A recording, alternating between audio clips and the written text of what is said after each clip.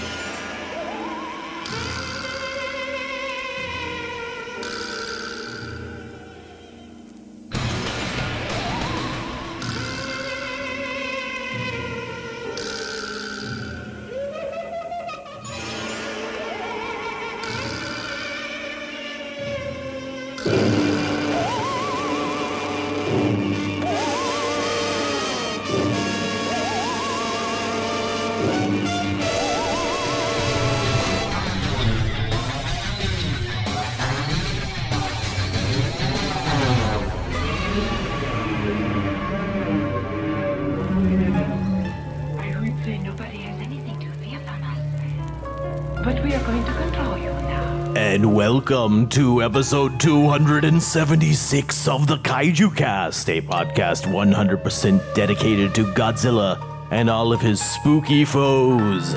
My name is Kyle, and this is the last episode of October 2019. And we're not talking about Godzilla. In this episode, we are talking about yokai. Because every once in a while, we do a yokai episode. Like we're doing tonight. Hooray! Joining me here in the studio, we have Gretchen Brooks. Hi. And Dave Helfrey. Hello. And we're going to be talking about yokai for this Spooky particular business. episode. Usually we do these right around now, right around the Halloween time. But I wanted to do it earlier this year. Gretchen, you know why that is, right? Because normally yokai season is in the summer. That's right. Yokai are for spooky summer times. Truly. We like to think of the spooky stuff as happening in October, but that's just not how it is over in Tokyo and the other areas of Japan. It's all about the summertime there. So if you go to Kyoto in the summer, you can actually ride a yokai train where there's like a train and people dress up like yokai, and it looks super awesome.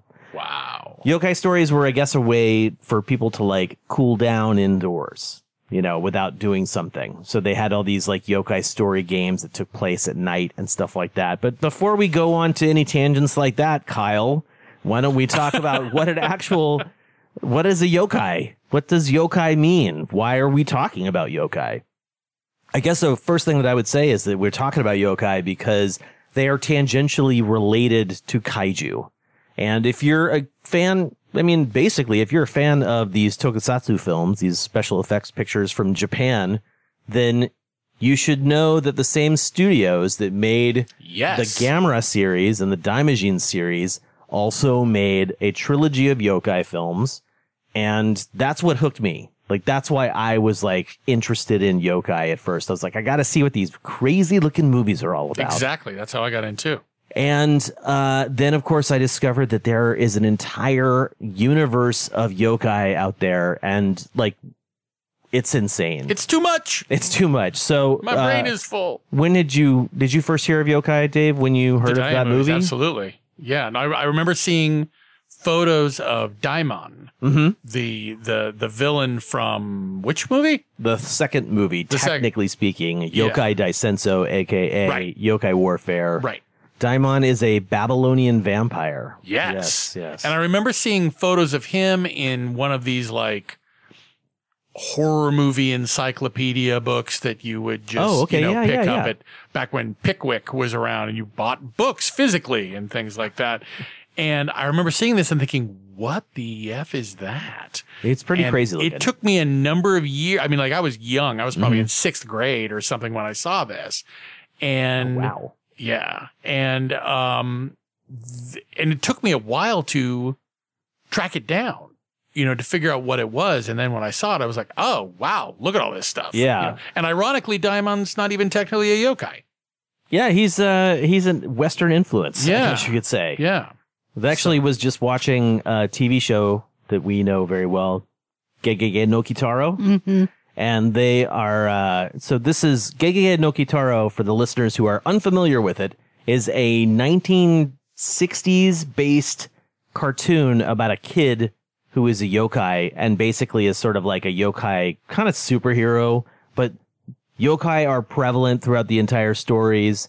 Anyway, they have a series of tales from the original series of stories that Mizuki did. Oh, neat. The guy who made it, Shigeru Mizuki. And it's called The Great Yokai War, and they're fighting Western yokai. Really? Yeah. I want to see it. So, just recently I started watching the 2018 Kitaro series that started last year. And, guys, a ton of episodes, like 75 episodes. And definitely in this series, fairly early on, I'd say, they actually start down that path of the Yokai War episode arc. So there's like a really insane version of a werewolf and a Frankenstein and a witch and Blackbeard. But Blackbeard's weird. It's like not even a real American ghost. It's strange. It's strange.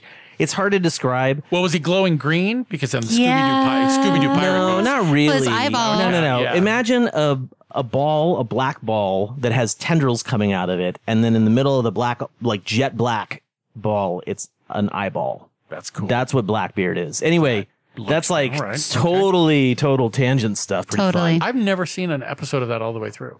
I had not seen it bet I until would dig recently. it. It's pretty awesome. The very first ones started in the 60s, and they're black and white. I've heard of it. I love the song. Big fan of the song. He memorized it for my birthday. I did. Aww. Actually, for Gretchen's birthday, we watched the Great Yokai War. We watched Spook Warfare. Yeah, we did. Yeah, I forgot it's called the Great Yokai War. Basically, is that, Yokai Daisenso means the Great Yokai War. Yeah, I and just so got that the original 1960s. Takashi Miike thing in my head. Right. It's all about nomenclature. Yeah. Yeah, so we watched that one for Gretchen's birthday, actually, with a whole bunch of other yokai things, too. Yeah, There's that's so super cool. much out there, you guys. Speaking of the Takashi Miike one, that Daiei didn't produce that, did they? Well, Daiei did, but it wasn't Daiei at the time because Daiei went bankrupt in the 80s and through the 90s were trying to get back on their feet, and they were finally purchased by Katakawa Publishing in the early 2000s. And so anything that came out from that company would have just been branded Katakawa. Gotcha. So, Gretchen, when did you first become aware of yokai? So my gateway drug was Yurei, right? So ghosts. When I went to Japan, I saw ghosts, like haunted houses. Okay. And like cultural events that were like, I was like, what is happening? So I found out that it was this thing called Obaki Yashiki. And then it kind of was, there was little increments inside the houses, like these, because they're all kind of set up in vignettes. And one of the vignettes was like kappas. Okay. And that's kind of how I kind of first like stumbled into it. Interesting. So wait, so this is when you were in Japan way back in the day? Yeah. Interesting. So you just should have twisted that story so you saw a Yurei. You saw your own yokai when you were living in Japan. I'm not going to go back and edit that because that would just be rude. But I love that you actually discovered them when you were living in Japan. Yeah. Not that you actually saw a Yurei. Or did you? I did not. Bum, bum, bum. So what about the others, though? Like outside of a Yurei? Because I seem to feel like Yurei are very Specific. akin to Japanese horror movies, too. So if you were watching Japanese horror movies at the time, it's sort of like you see Yurei in those films less so than you would see a yokai or other yokai. Right. So like I said, it was kind of a gateway drug as far as seeing this vignette with Kappa, and then I did some research. And I mean, honestly, at the time, I didn't really know. I was young. I mean, young, and didn't know anybody to like explain this to me. I had You didn't to have a yokai mentor? No. Did those I had to exist? kind of figure it out later. Yeah. And I saw like Gegege no Kitaro stuff, and it didn't really like draw the line. I thought they were ghosts. Honestly, like that's what I saw mostly was ghost stuff. And I was like, oh, okay, those are, oh, and that's part of, and then when I started seeing more statuary and whatnot, and then I saw Pompoko, and I was like, Pompoko. What's Pompoko? Pompoko is a Ghibli film, a Studio Ghibli film. Yeah. Actually, I should have said Ghibli to begin with. But Really? yeah, it's not Miyazaki, not Hayao Miyazaki. But it's a yokai movie? Yeah. It's Ooh. Tanuki. Are you familiar with Tanuki? I'm not. Tanuki are Japanese raccoon dogs. They're a real Oh, that thing. real Yeah, beings, it's got the real hat. animals. Yeah, and the folklore version of Tanuki say that they are transforming, mischief causing, and they have these magical testicles. scrotum. Yeah. Do they? Yeah. Like there's a proverb about how far a tanuki's skin will stretch. Yeah. It has to do with because apparently they would use tanuki, like use their scrotums for gold, like holding Like as gold. a purse, yeah. Yeah, and they stretch. They're really like buoyant, and stretchy, I'd imagine. and yeah, so they're like good luck. They're like money charms now. Well, all right. But the folklore around the Tanuki is that they're tricksters, basically. Yes. Like foxes. They're like you know. kitsune, but Yeah. like a little bit more. Kitsune are foxes. Don't just use the Japanese Sorry, word. I'm sorry, everybody. It's because people don't speak Japanese. Listen to the podcast. I'm sorry, everybody. Yeah, I'm just I'm kind of still having a lot. I know what you mean. I'll throw some terms out there. Yeah. Kyle will help me. Yeah. I'm always looking out I for should have the said people what who a don't get it. bakiyashiki is then, huh? I was going to ask you, does that mean haunted house? Yes. Okay. Sorry. Obakiyashiki. I think, well, all of this stuff is interesting from just an outside perspective, right? Yeah. Like someone who grew up not in Japan, seeing this Right. stuff through the glass of heck yeah. TVs, like seeing the movie, or like, okay, so for me, it was absolutely the Daiei films. I saw them in a book or something much later in life. It wasn't as a kid or anything. And then they finally got released by ADV Films. Actually, before they did that, though, my buddy Clay hooked me up with the movies unsubtitled. Oh, dear. So I was like, I don't know what's going on here, but I'm really liking it. And then ADV released them subtitled, which was the first time I ever got to really understand what was going on in the films.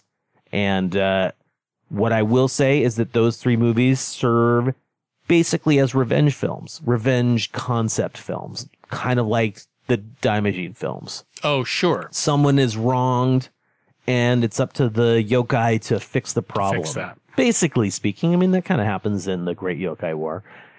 Anyway, I saw these movies, and then I decided I need to learn more about this stuff, and that's what set me off on the path. I'm a little bit of a yokai hipster because they, not that I would actually call myself that really, but I totally was into yokai before they were cool. And they really are cool now. Did you know why they're so popular?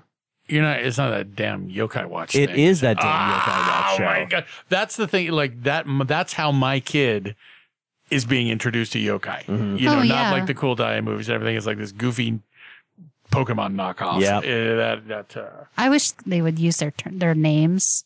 You talking about in the Yokai Watch show? Uh-huh. Okay. Because I've watched a few episodes because I was like, I really got to see what this is about. I've never seen any of it because, except for the first 5 minutes. Yeah. And after the first 5 minutes, I turned it off. The voices are really annoying. Really annoying. I would imagine. Really. Yeah, But have I was to hoping they imagine were going to that's it. use like actual yokai names. Probably and not. No, not that I understand. From my understanding of it, like the cats have different names and they hint at their original names, but I can't. If you watch Yokai Wars, please, and not Yokai Wars, Yokai Watch, please let us know. I do think I don't. I do think it's interesting how many Pokemon are styled after. They really are. Yokai. Quite a lot of Pokemon are styled after yokai. Absolutely. Yeah. The yokai influence is really apparent when you start looking at them. Like, I had no idea. They're called pocket monsters. Yeah, but I didn't, I had no idea what any of the...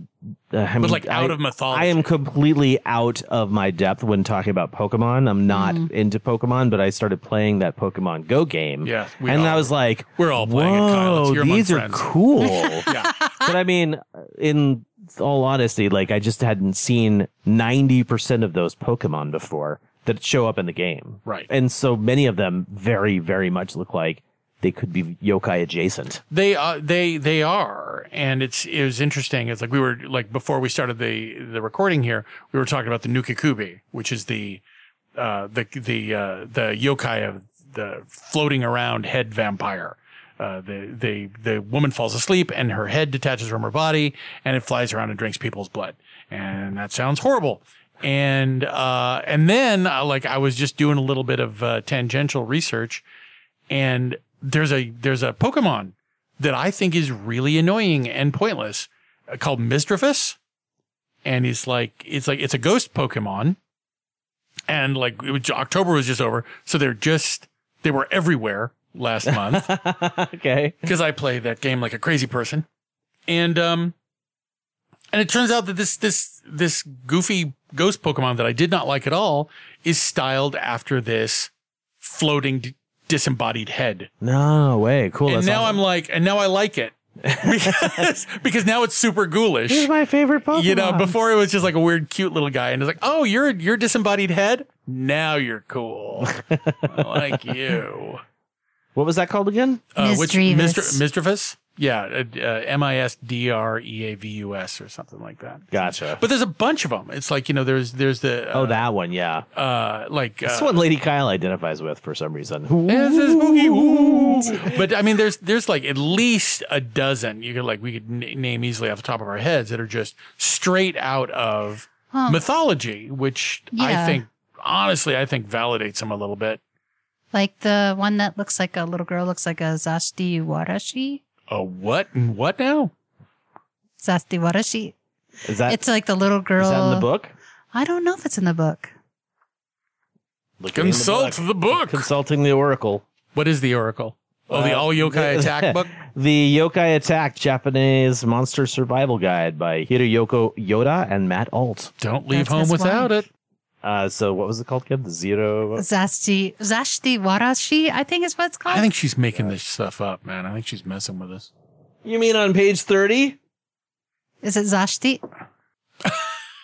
Zashiki Warashi.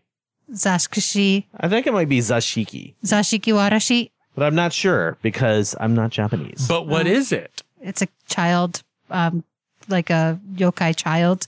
There are a lot of yokai children. They're not actually babies. Well, they're not ghosts, yokai and babies. they're not monsters. Yokai they're these entities that haunt houses essentially, and some of them can bring fortune or misfortune depending on how you treat your Zashti Warashi.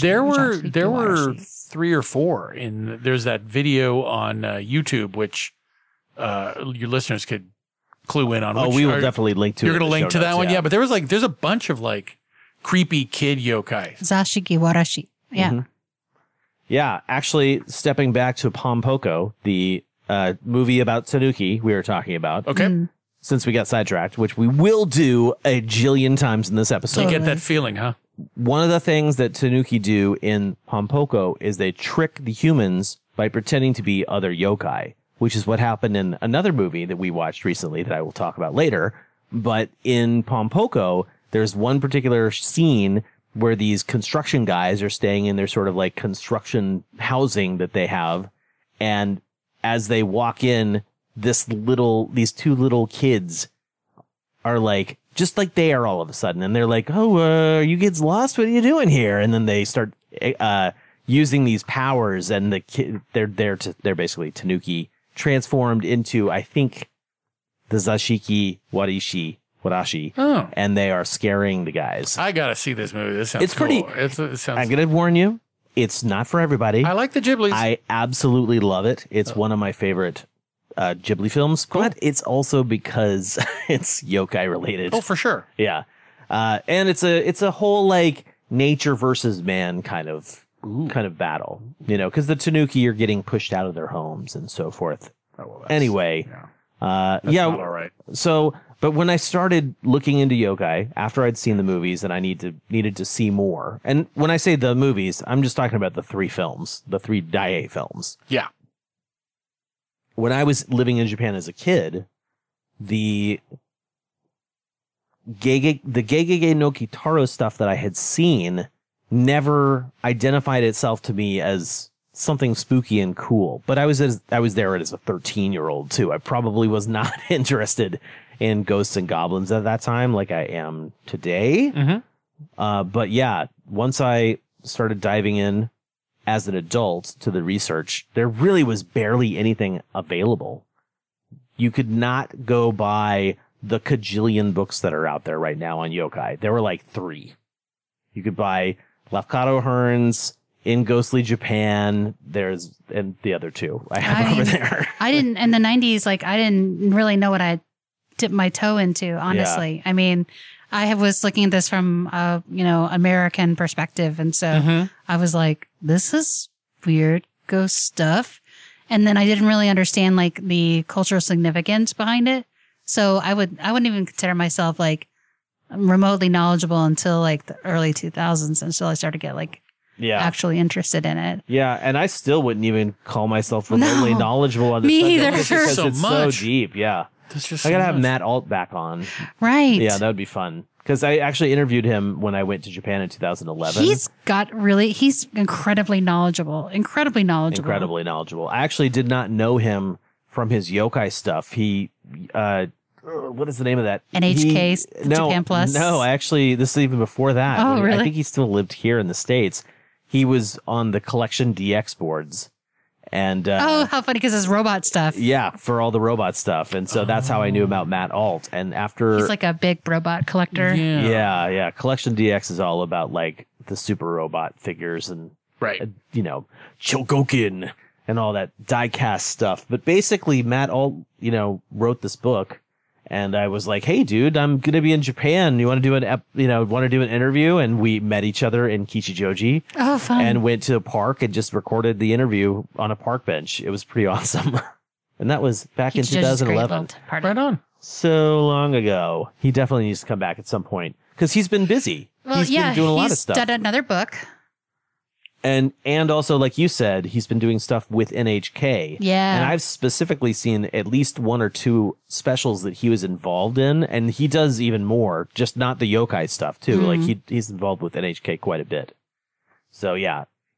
This guy knows his stuff. There was another podcast that had him on there about their yokai episode. Really? Yeah, Astonishing Legends. Well, that's cool. It's nice when people, follow the lead of what the Kaiju Cast has done. Yes, that is what happened. Oh, I mean, technically, sure. Did their episode come out before 2011? Yeah, I mean, no, it just came out. Then skablank. Wow, boom. Yokai are a phenomenon that's just trying to take hold or just starting to take hold here in America. I don't know what Yokai Watch is going to translate to when kids who love the show grow up like 25 years from now, like what kind of awesome rabbit holes they'll go down. If they're just like thinking to themselves, man, I used to love that Yokai Watch show. What's the character that eats cucumbers all about? Oh, you say he's a kappa, internet, if the internet is still around in 25 years. And your favorite delicacy is cucumbers, or what's a shirokodama?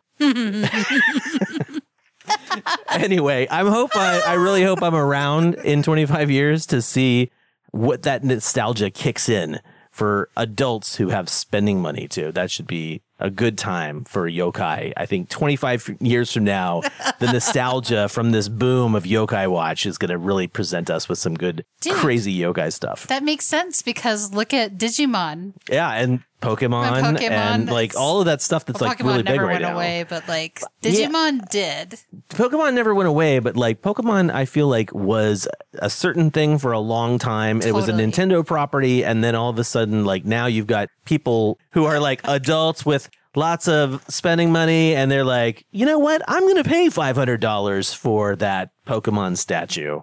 Just like the Godzillas that are next to you. That kind of thing. I'm saying those kinds of people are going to age and get to the point where they're making so much money that they can just be like, oh yeah, let's put some money into a full-blown yokai war movie. That's what I want in 25 years. Oh, that'd be awesome. So one thing that should be noted, I think we've noted it in past yokai episodes, is that Japan doesn't have the same kind of standards and practices that American creative Western in general. Western creative outlets have. So there are some things that you would see in yokai mythology that you would not see in American monsters. Oh, 100%. So there's like a guy, like specifically in Pompoko, this one particular shot, there's like a yokai whose butt comes out of a trash can and it's got an eye in the middle of its anus. So we are going to be talking about stuff like that. There's a that makes you uncomfortable. Quite on about weird. That. Like the idea is that there is a samurai walking on a lonely road. What's a quite on? It's a scary story. Thank you. Samurai's walking on a samurai is no, just kidding. So samurai's walking on a lonely road and a man passes by and shows him his eye. Usually you have to pay good money for that. But so it's a flasher. Yeah. What you were talking about earlier is one of the things that has always struck me and that fascinated me about yokai is how different it is from what most Western mythology. Oh, yeah. Like you can kind of, like Western mythology, you can sort of reverse engineer. It's like, wolves are scary. Hey, here's a wolf that turns into a man. We're going to call him a werewolf. Great. Bats are scary. Hey, what if a guy turned into a bat and sucked your blood? We're going to call him a vampire. That makes total sense. You get this. Then you go over to Japan and they're like, hey, you know what's weird? Umbrellas. Old umbrellas. Like, wait, what? But see, that's the twist, right? And in a very specific way, just almost exactly like how you're saying, the identification and transformation of point A to point B is less like, oh, it's a man and this, so we're going to make it scary. And it's more like that there's even terror involved necessarily. It's just it's just giving these what's the word? Personification? Well, not personification, but there was a word for the spirits of inanimate objects. Animism, yeah. The Japanese believe in animism. Very much, obviously, very much so. You know, you've got washcloth yokai, you've got umbrella. What's the umbrella yokai called? Katakasa. Katakasa. He's right there. Look out! I know. He's super creepy. He's right behind you. Well, the idea is to take care of your things. Like it's based on take care of everything, or your things are gonna take care of you. It's pretty cautionary much. tales. Yeah, it's cautionary tales. You know, I think in one of our previous episodes, I said something along the lines of like, I don't think Japanese really believe in yokai. They're just like folklore. And in recent years, I've been corrected to think that Japanese all actually believe in yokai because of the animism. Like, it's actually part of their belief system because everything is live. So it's less like, I don't believe in Chochin Obake. It's more like you would either not believe in animism or you would believe that everything is alive, you know? Right. That's sort of the recent discovery. And I think like part of my confusion when I was younger is that I would see the American translations of the Daiei movie titles, and it would be like Spook Warfare or 100 Ghosts or something like that. So I'm like, oh, yokai means ghosts. Ghosts are scary, so yokai are scary. And that doesn't track at all, either in the necessarily scary part or the necessarily ghost part. I mean, no, not at all. It's pretty obvious that yokai is a catch-all term that we don't have an exact English translation for. I would definitely agree with that, for sure. It's all over the place because, like, you know, we don't have haunted umbrella creatures.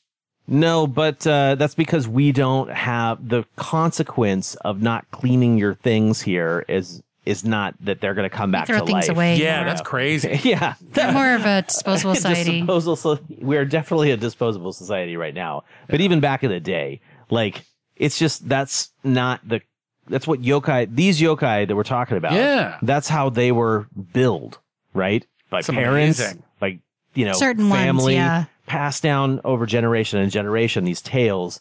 And that's how they evolved. They are folk tales. I mean, like, we definitely have those in Western culture. It's like, oh no, if you don't, if you don't take care of blank, or if you're not a good child, if you disobey your children, your parents, Krampus is going to come get you. For example, that's the first thing I thought of too. It's like if you throw half away your sandwich, Solenia will come for you. There's like all sorts of, the Yule Cat will get you if you don't wear new clothes on. Yeah. Nobody just got my Rick and Morty reference? I'm sorry. I don't watch Rick and Morty. Oh, man. Okay. if any of you listeners got my Rick and Morty reference, I want you hit him up on Twitter. Please tell me that joke was funny. Validate him. He needs to know. Point being, but that's a different thing. It's not like if you don't clean your plate's not going to come to life. Right. It's a different kind of thing. It's like there would be like the boo hag, or somebody would like show up and like punish you for, I think most of them were like not obeying your parents. I think there are yokai like that too. I'll bet there are. Like, oh, you don't go out in the woods late at night because blah will get you, whatever that is, And don't go out in sun showers. Because of the fox wedding. It's fox wedding. Yeah. But there are other things too, like the kappa, right? Kappa are cautionary tales for getting kids to stay away from lakes. Sure. Right? Like, what is something like Jenny Greenteeth? No, is that the one? That's from Silkies. That's not for like Silkies, or like I think Jenny Greenteeth was the actual one. Meg Mucklebones was the one that was in the movie Legend. Oh, yeah, there was like it's a like thing in the water that it comes out and grabs you and eats you and drags you down to the bottom, like Kappa, same thing. Yeah, sure. Yeah, so there are correlations for sure. But I was going to say that there are also other things in yokai lore. I brought this up on the podcast before because you've seen him in the Takashi Miike movie. Yeah, the guy who washes the beans. Oh yeah, you remember that Bean guy? scrubber. I mean, he's basically the guy that saves the freaking movie. Yeah, but it's that the concept of how that yokai was born essentially is that somebody would be walking in the woods on the way home at night and they'd hear a sound, and that sound sounds like somebody washing beans.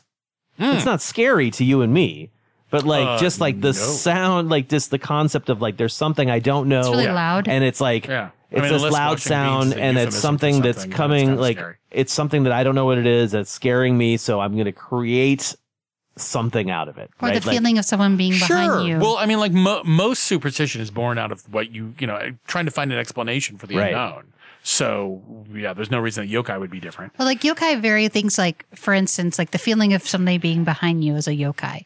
The feeling of like walking into a wall almost is a yokai. And actually, isn't there a yokai that is a wall? Yeah. There is a yokai and that's a wall. sensation of like Nurikabe from Gegege no Kitaro. It's in your Yokotaro thing? Yeah, and actually he's also in the Great Yokai War Takashi Miike film. No, that I don't remember. Because there's actually a connection between Kitaro and because Shigeru Mizuki was part of that movie's creative team, the guys who came up with all the different yokai and all the different things that they're going to play on in that film. So, there's actually the wall yokai isn't like a traditional yokai. It's more of a like a made up for entertainment yokai. Let's see if he's in this book. That's interesting. Yeah, because it's kind of a Slender Man kind of thing. Well, I think no, I wouldn't call it a Slender Man kind of thing, just because. Even I'm just saying something that came out of something that turned into urban legend from a source that was not legitimate is what I'm talking about. I wouldn't know specifically about the wall. I'll bet somebody out there knows. I bet Matt Alt knows. I'll bet he does. Nurikabe 130. Okay. I guess that means he's legit. Let's turn to page 130. Let's turn to page 130 and become enthralled. But yeah, like the we were discussing earlier how it appears that maybe I've already forgot that Rokorobuki? Did I pronounce that correct? Roku, yeah, Roku. Or Kubi or Buki?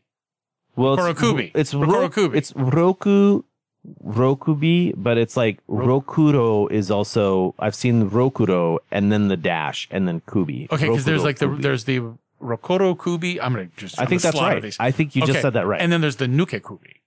Right. And I don't know about the Nuke Kubi. Yeah, and like what we might be finding out is that the Rokoro Kubi is the snake-necked woman that is like super famous. Everybody's seen it, seen pictures of it and everything. And the Nuke-Kubi might be the progenitor of that one. And that's the woman who falls asleep and her head comes off and floats around and drinks people's blood. Now that you've brought that up again, I wanted to talk a little bit about that specifically. The head floating around and attacking people. Yeah. Anybody ever seen Hellboy, Sword of Storms, the animated film? No. Feature? But I know it exists. Well, in this animated, actually, even before that, one of Mike Mignola's Hellboy vignettes that he went on in the comics, he comes across some yokai-like creatures. Oh, and cool. in the Sword of Storms movie, Hellboy gets stuck in sort of like ancient Japan, ancient yokai Japan. Basically. Oh, wow. And he kind of goes from point to point to point, from yokai to yokai to yokai. And then at one point he fights a Kappa, but the Kappa is like totally cool. Like really way cooler than a real Kappa would be. No Death Kappa. No Death Kappa. Oh yeah. Boy, Death Kappa is not going to come up as actually yokai lore. Blah, blah. But the Nurikabe, we were talking about the wall. He's in the book. Right. Oh, yeah. So that's like, that's a cool illustration. Yeah. You guys should see this. Yeah. Basically, I'll have links in the show notes to as many books as I can find that I have in my collection that I would suggest people check out. That includes Yokai Attack. Here, check it out, man. I will check it out. Yeah. So, each of these yokai have their own rad. Entomology, basically. Where did they come from? Well, they come from a myriad of different ideas. That's why yokai is such a crazy catch-all term. I never really considered it a catch-all term. I always considered it like the ghosts and goblins and spooky supernatural things of Japan. And I guess that kind of is what it is. Yeah. It kind of is what yokai are, but it's also not what the yokai are. There's just a lot you can dip into. I would very much like to talk about the continuation of our conversation regarding Yokai Watch and the fact that it's showing up more now than it used to. Like I said, I was going to post a bunch of links to a bunch of books that I have, because right now on Amazon, you can buy at least 15 to 20 different yokai books, when at one point there were only like 3. I'm wondering, do you have any yokai books at home? Or are you like, have you done any? Yeah. So like what? I think we should look. Yes, Kyle. It's more of a segue, but instead of an attack. But I'm like, didn't you give me dare one? You? I didn't, did I? Oh, maybe not. I gave you one. Because you got the Pandemonium. Yeah, one, right? So I have the Yokai Did Museum. you say Japandemonium? I think I said that, but I didn't mean it. That's not what it's called? I don't think so. Because you need to trademark that right now. I'm pretty sure somebody probably already has. I think that's the name of the. Is it Japandemonium? Yeah. Oh, all right. Well, then I take it all back. Once again, Matt Alt involved with that one too. So I have that book. I have the Yokai Museum. I have those 2 books on the Yokai Attack and the Yurei Attack.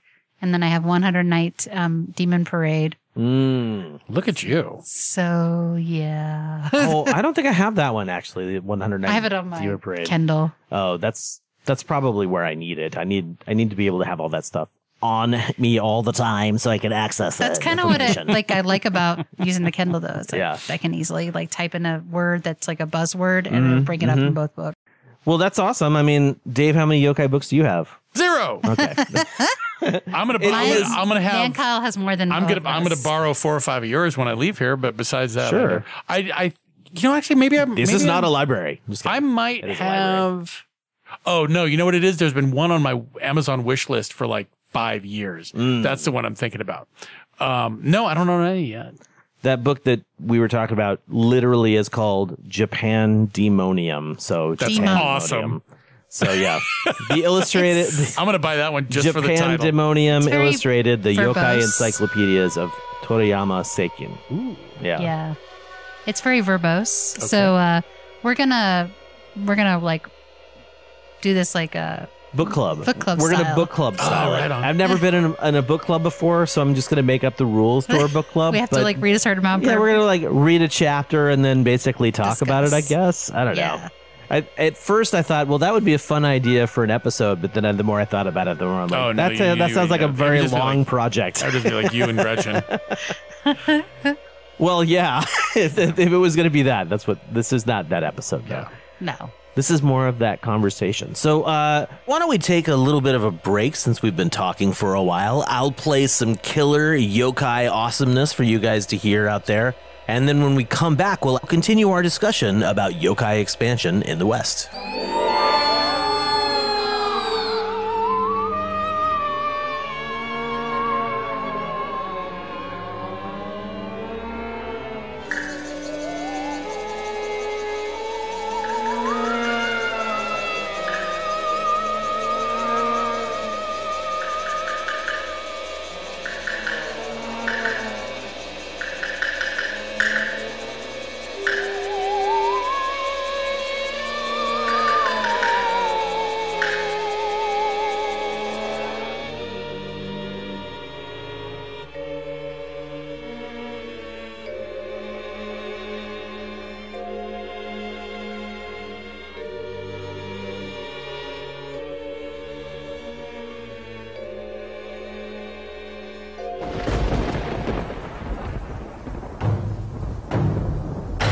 Professor Sakai, I'm sure I know the sword you want to see. Right here. 2 demons, sons of the storm. Once they wake, the time of man will be at its end.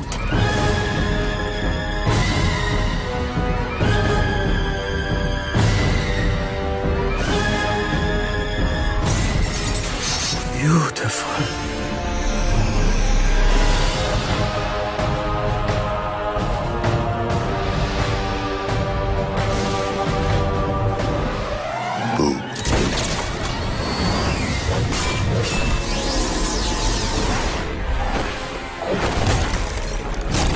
What have you done with our bodies? Damn heads. I don't have time for this. Do you feel our brothers are calling? Now I'm pissed.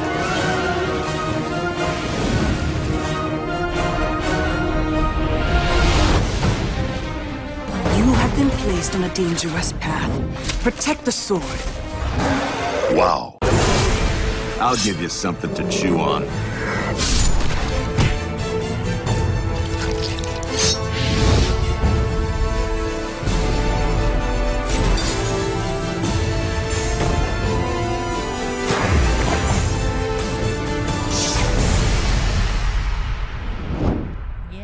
That'd be fun, actually. It's just like to randomly flip through that book and just kind of like boom, and then like see how random some of the kaiju are. Some of the yokai. All right, I'm gonna do it right now. Somebody tell me when to stop. Okay, stop. Okay, this is the Kosode no Te, the kimono's hands. There is a Chinese verse by a man who, grieving over the death of his favorite courtesan,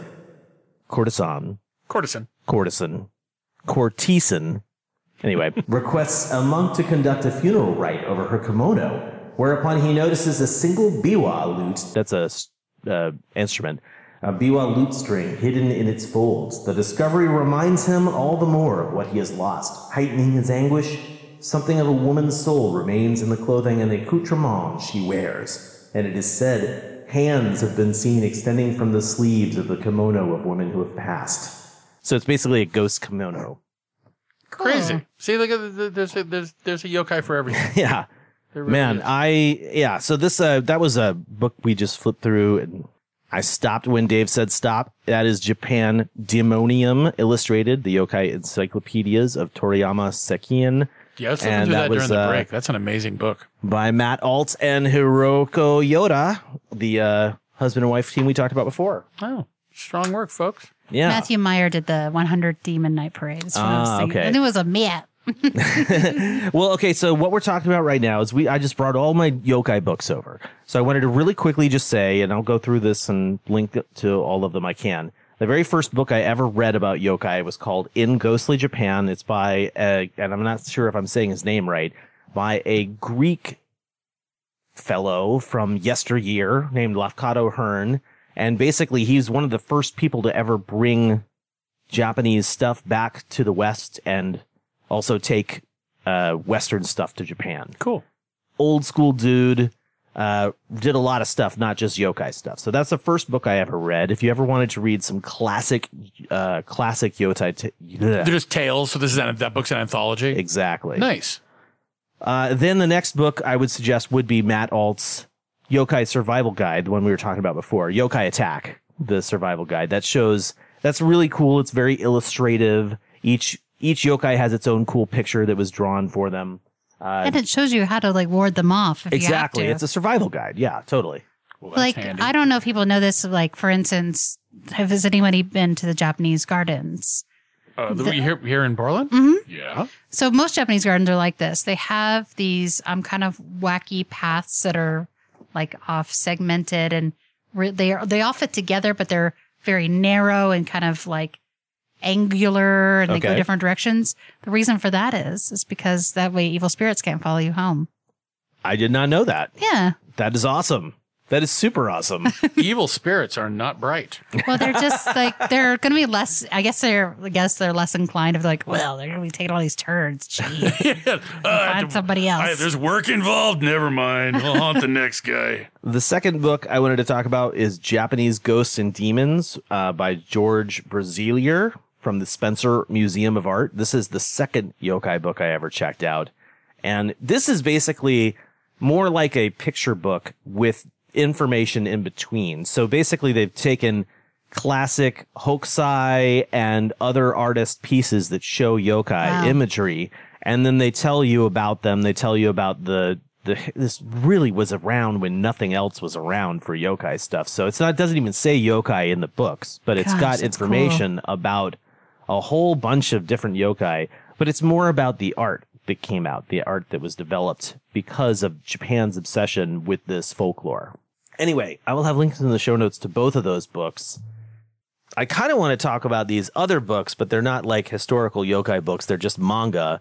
But the reason I want to talk about them is they are from Gegege no Kitaro, which is this crazy, huge phenomenon that goes back to like the 60s, even kind of before that. So I wanted to talk about Gegege no Kitaro a little bit just to get the listeners informed on what it is. Keep in mind, it is available on Crunchyroll. The newest season is available on Crunchyroll if you want to go see it.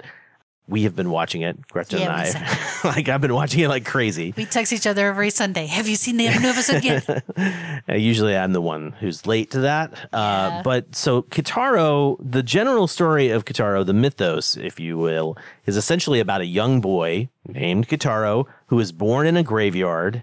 And because he is like the last of the ghost tribe, he has special powers that separate him from both humans and yokai. And he's also missing his left eye, which sounds gruesome, but don't worry. It's usually covered by hair. And I'm pretty sure that his dad hangs out in his eyeball socket when they travel. Because, oh yeah, listeners, if you didn't know, his father is sort of a disembodied eyeball that gives him advice.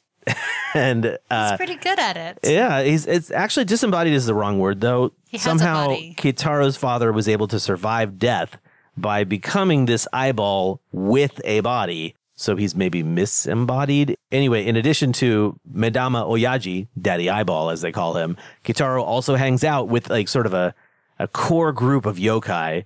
And those yokai are the Sand Witch, Tsunekake Baba. She has like sand powers. She throws sand at people, and I don't know the full story about her. Sand's uncomfortable. You get sand like in crevices, your eyes. Oh, you have to, if you're going to talk about that, you have to do the Anakin quote from episode 2 of Star Wars. I don't like sand.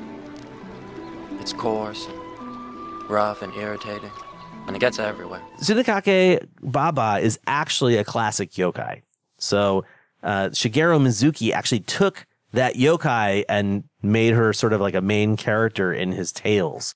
In addition to the Sand Witch, you also have Old Man Crybaby, which is Konaka Jiji. It's like an old man yokai that can turn himself into stone.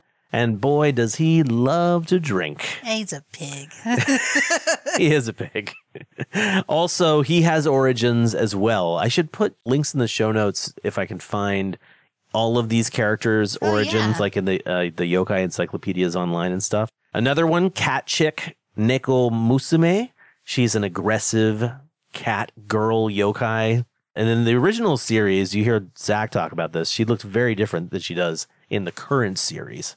Then you also have Rolo Cloth. I'm using the names, the sort of common names that they give us in this new series, but Rolo Cloth is Itan Momen, a strip of haunted cloth, it says online. And I know that he often transports Kitaro and some of his crew around because he can fly. I always thought he was like a sumo loincloth. So I remember you and I talking about that before. I thought he was. And when I looked online, I was surprised that it didn't say exactly. It just says that he's like, so if a piece of laundry flies off of the line and is flying through the air with the wind, somebody would be like, it's a yokai.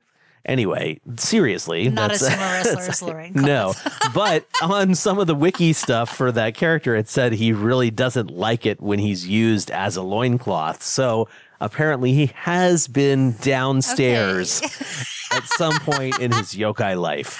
Oh, man. Next up, I want to talk about Wally Wall, which is Bless him. Nurikabe. Nurikabe is a giant wall, also with sort of like original old school yokai origins.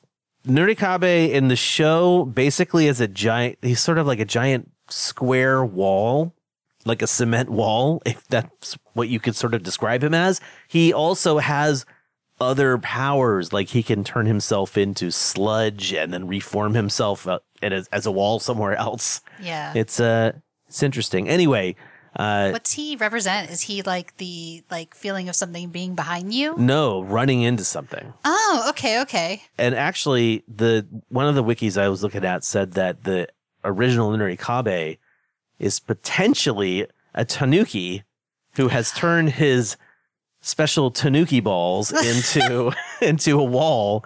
And it's just like these nuts. Man, these things are all connected, man. All these yokai are connected. And then there's another one, Ratman, Nezumi Otoko.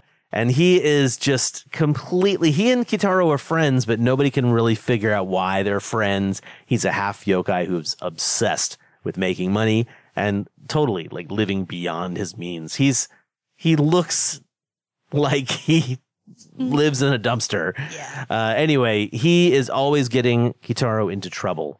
So if it's not Ratman getting them into trouble, which is the catalyst for the episode's adventure, then usually it's like a human writing to the yokai to say, I'm having trouble with the yokai who's terrorizing our village. And then they go and help, like, because that's the deal. In this series, in many of the series, Kitaro is a hero. He's not necessarily like a real hero that you would think of, like superhero style, but he has all these special powers that he can battle yokai with. And like I said, in the recent series, Kitaro sort of serves as like a yokai investigator. Yeah. Humans write to him or Ratman, like I said, gets them into trouble, and Kitaro basically comes to save the day. Yeah. Sometimes with the help of other yokai. But one of the things that I really love about this new series is that each episode sort of introduces a new yokai. I mean, essentially, that's what we see a lot of times is, in those breaks, they have the little signpost that comes up and then says the name of the yokai and then flips around. You get to see the classic Shigeru Mizuki art. It's like so good. It's so good. I think like what stands out the most, everybody should see the first episode of the first season. It is the new season? Of the new season. Okay. Because it encapsulates the tone of the show completely in the sense it really that does, yeah. Like it has like a moral question about like being a YouTuber, and it really pokes at the Logan Paul incident. It does. It shows Japan wasn't like, oh, we're okay with this. No. It's it's got social commentary. It's got yokai. It's got crazy battles. It's actually got really cool music, in my opinion. If somebody has like a CD of the music used in this, please let me know because I would like to hear it. Anyway, let's talk about one episode in particular, at least, because I like a lot of them very much, but there's only been one episode that has driven me insane with, oh my God, everybody's got to see this. And that's the Kappa episode. I can't even do the noise. No, you shouldn't have to. It shouldn't have. No one should be able to, Gretchen.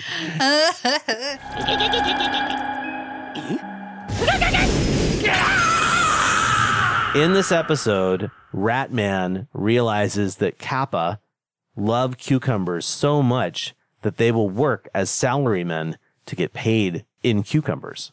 And he basically assembles an entire workforce of Kappa who are turning into these like sort of salaryman versions of Kappa. Salaryman, for the listeners out there that are not familiar, is like the sort of standard Japanese businessman. It's a whole thing. Look it up on the internet.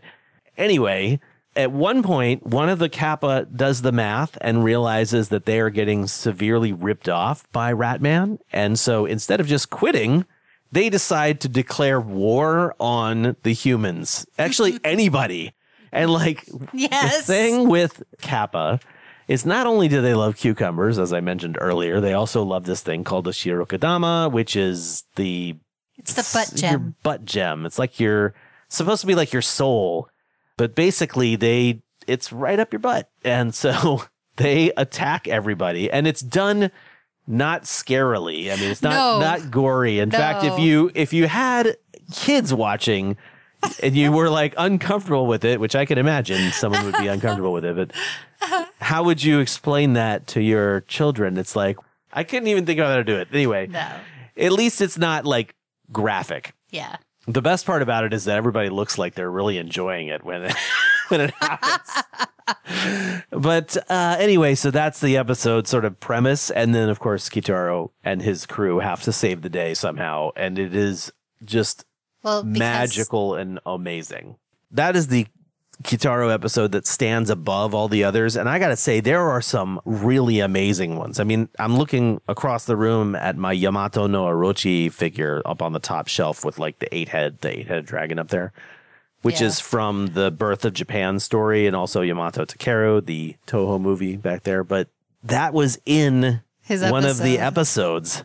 And it was just so awesome to see all of these monsters sort of like their tails get a little, twisted and warped, because that's, the storytelling aspect of this show. But basically, it's really fun to watch yokai happening. Like, as we talked about before, seeing the Western yokai, aka witches and vampires and werewolves. No thanks. And there is a little bit of a story arc in this season that does that, but there's like 70 plus episodes of this show. So yeah, it is in the original stuff too. Yeah. Which I don't understand the obsession with Blackbeard and like why he became that like seed of evil thing, but I'm not a Kitaro expert, so yeah, I can only speculate that as the Japanese are creating Kitaro and these cartoons and the characters, Mizuki especially, the interest level for Japanese yokai is not going to be as great as, say, oh, what's this foreign thing? You know what I mean? So it probably originated with sort of like a little sparkle motion. Like people were like, oh, cool, witch. We've never seen a witch like that before. Oh, yeah. And that makes sense. We're like, that's what I see at Halloween every year. But we're like, ooh, your yokai are rad. Exactly, right? Give me more of that sandwich. That sounded bad.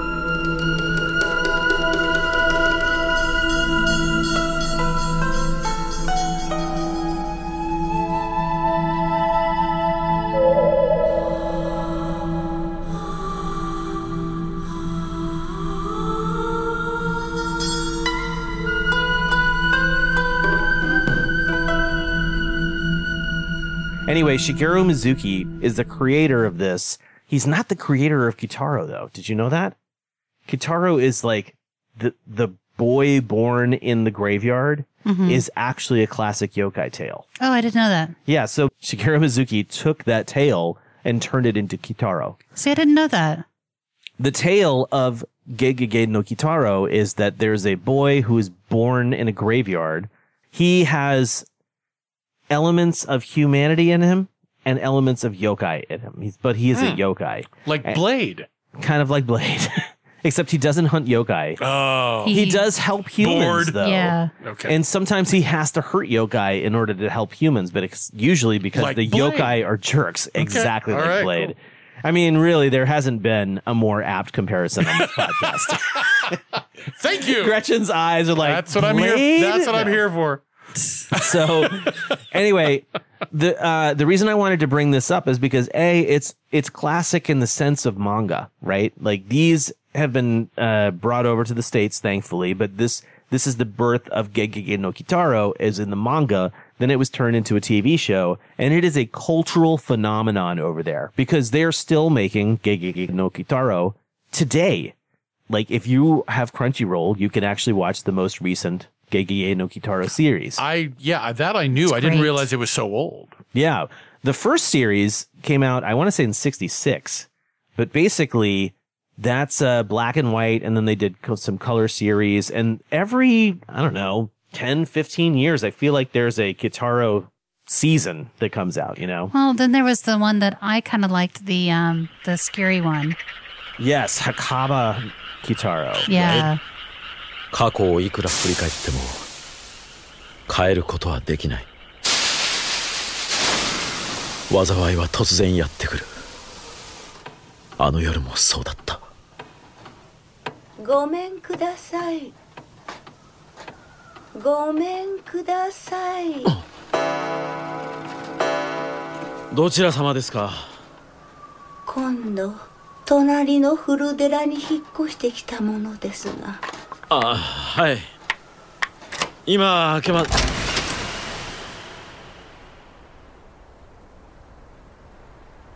あれ？今確かに。なんだ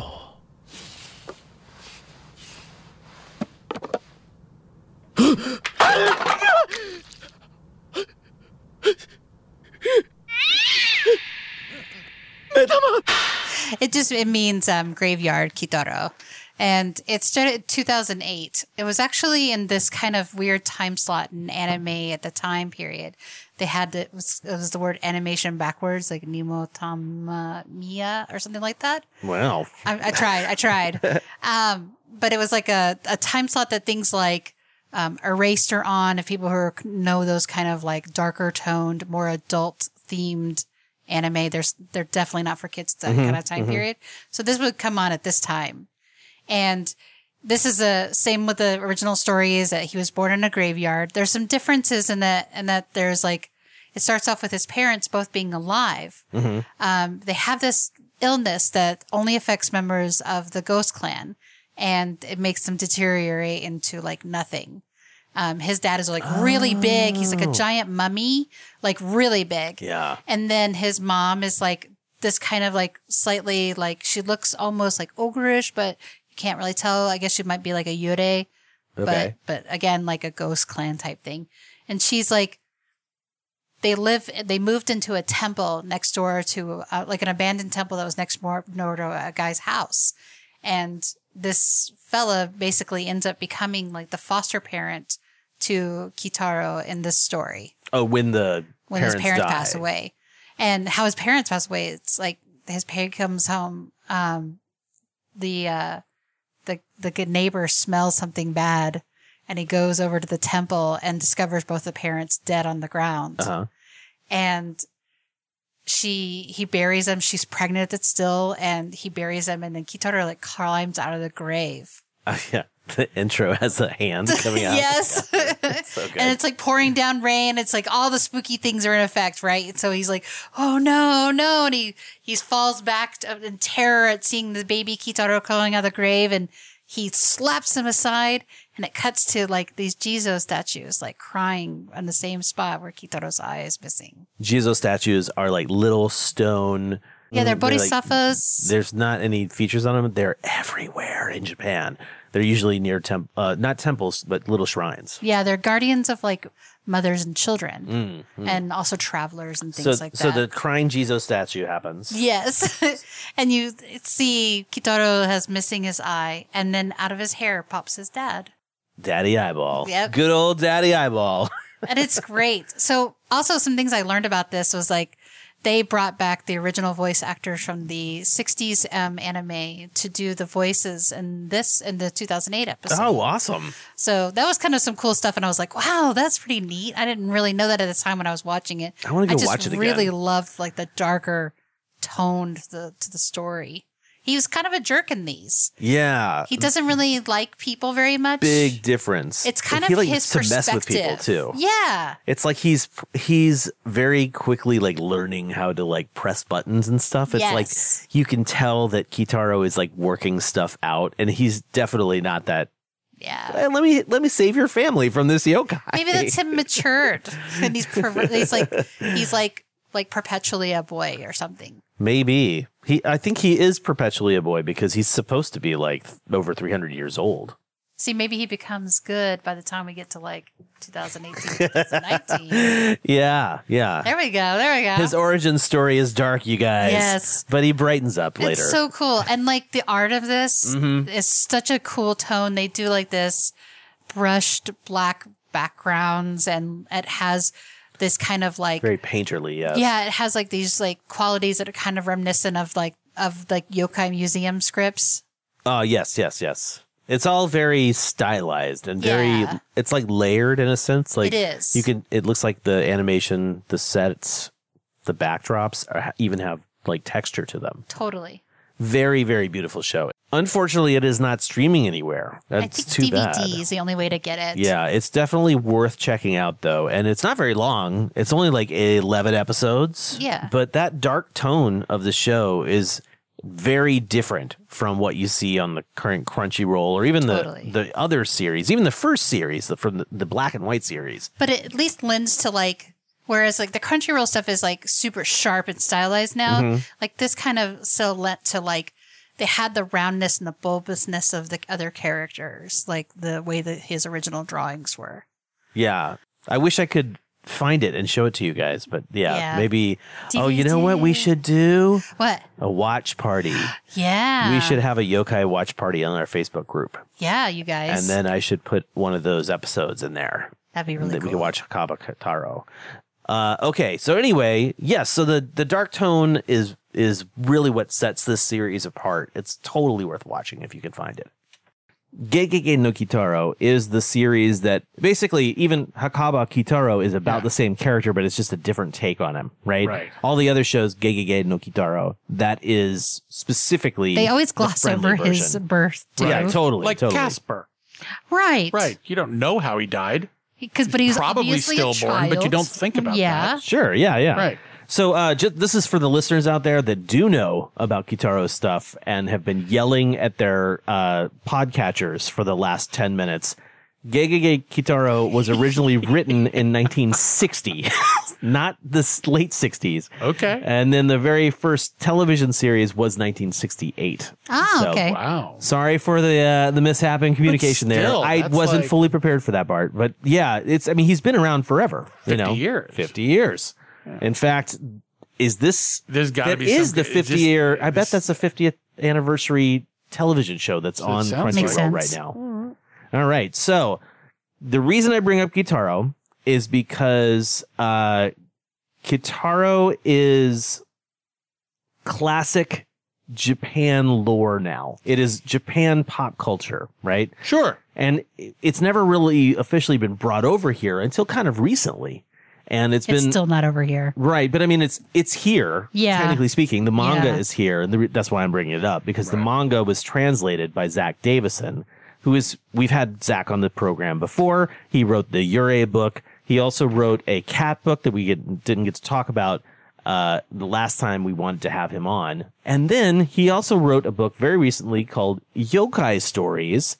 And sorry if that felt rushed, but we recorded an interview with him at Rose City Comic Con earlier this year, and I thought this would be the perfect place to just drop that in.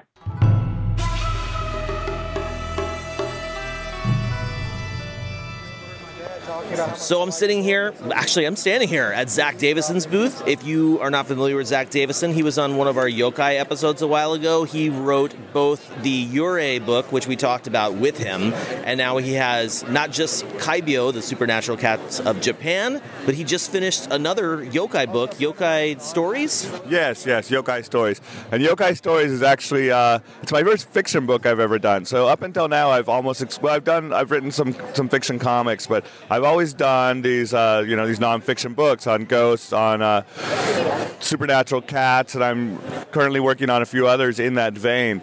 But Yokai Stories was interesting because I was on my Facebook page, that I maintain a Facebook page called Hyaku Monogatari, and this artist sent me some art that she had done, and it was just tremendous, and I thought that it was really interesting and unique and not anything like that, any other sort of yokai fan art I'd seen before. And it seemed like all of her art had these sort of like stories built into it. And I emailed her, I was like, hey, I really love this. Would you be interested in trying to do a book together where I basically take your art and I either try to find and translate an old story that I think would fit with it, or if I can't find one, or we'll just write some new ones. And she was into it. And then I pitched the book to my publisher, and he also thought that her art was like really something special and was willing to take a chance on me doing some fiction writing instead of nonfiction. And we put the whole thing together, and it turned out beautiful. I'm immensely proud of the new book. Awesome. It's really very different from your last two books, and I'm kind of wondering, was there a reason you wanted to skew more towards something, I guess, less scholarly? It's a beautiful book, obviously, but I'm just kind of curious about that. Yeah. Honestly, there was a pretty specific reason, and it was that I was once doing an event at a children's learning center. They were having this Japan event, and I was in there and I was introducing all these kids to yokai, and I realized that, and some of the parents came up and asked me, it's like, hey, my kids really like this, can you recommend something for them? Is there a book for them? Is there something? And I was like, there's not, there's nothing. There's nowhere to go after that. It's like, oh, here's all this great stuff. And they're like, what now? And I was like, I thought there was a real opportunity to create something, and then they could have a what now. They could have like, oh, I like this, I'm interested in it, and put together and that's like Yokai Stories. I call it my kids' book, although I don't really know how to write for children. But I'm hoping it's the kind of book that would be, interesting to sort of like young adult readers that have, and adults as well, because I think the best young adult literature hits both those targets. But people who might know a little bit about the yokai or something like that, and just want to take it to a different level, take it to a interesting story level, because the yokai also were all originally stories.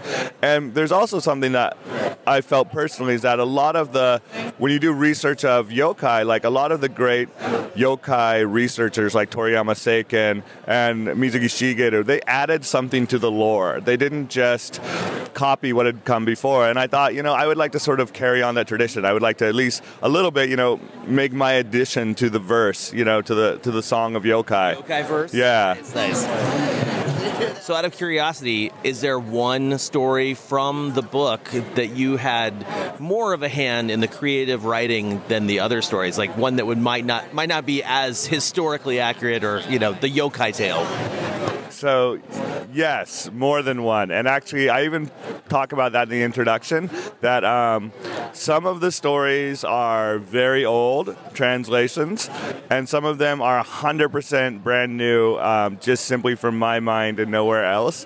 And I challenge the reader to figure out which is which. I am not going to be the one to tell you, but I'm really curious to see if anyone reads it will be able to know which ones are old and which ones are me. I think some of them are pretty obvious, but some of them are less so. Like some of them I would take an old story that was like a really traditional old story, and just what I call liberally adapt it, so update the setting. They're not walking down the streets of ancient Kyoto anymore. They're walking down, maybe a modern place. And that was actually something else that we did, is that we set it in not Japan, which was kind of important to me. And I think that because obviously I'm an American writer, and I'm working with an artist who is Italian Swiss, and we thought that it would just be nice to have it, sort of reflect that internationalness. So we call it. It's set Never Wear and Never Win is what we call it. And we were also inspired a lot by some of Hayao Miyazaki's films. How they're often set in sort of a vague, like Europe of my dreams. They're not set anywhere,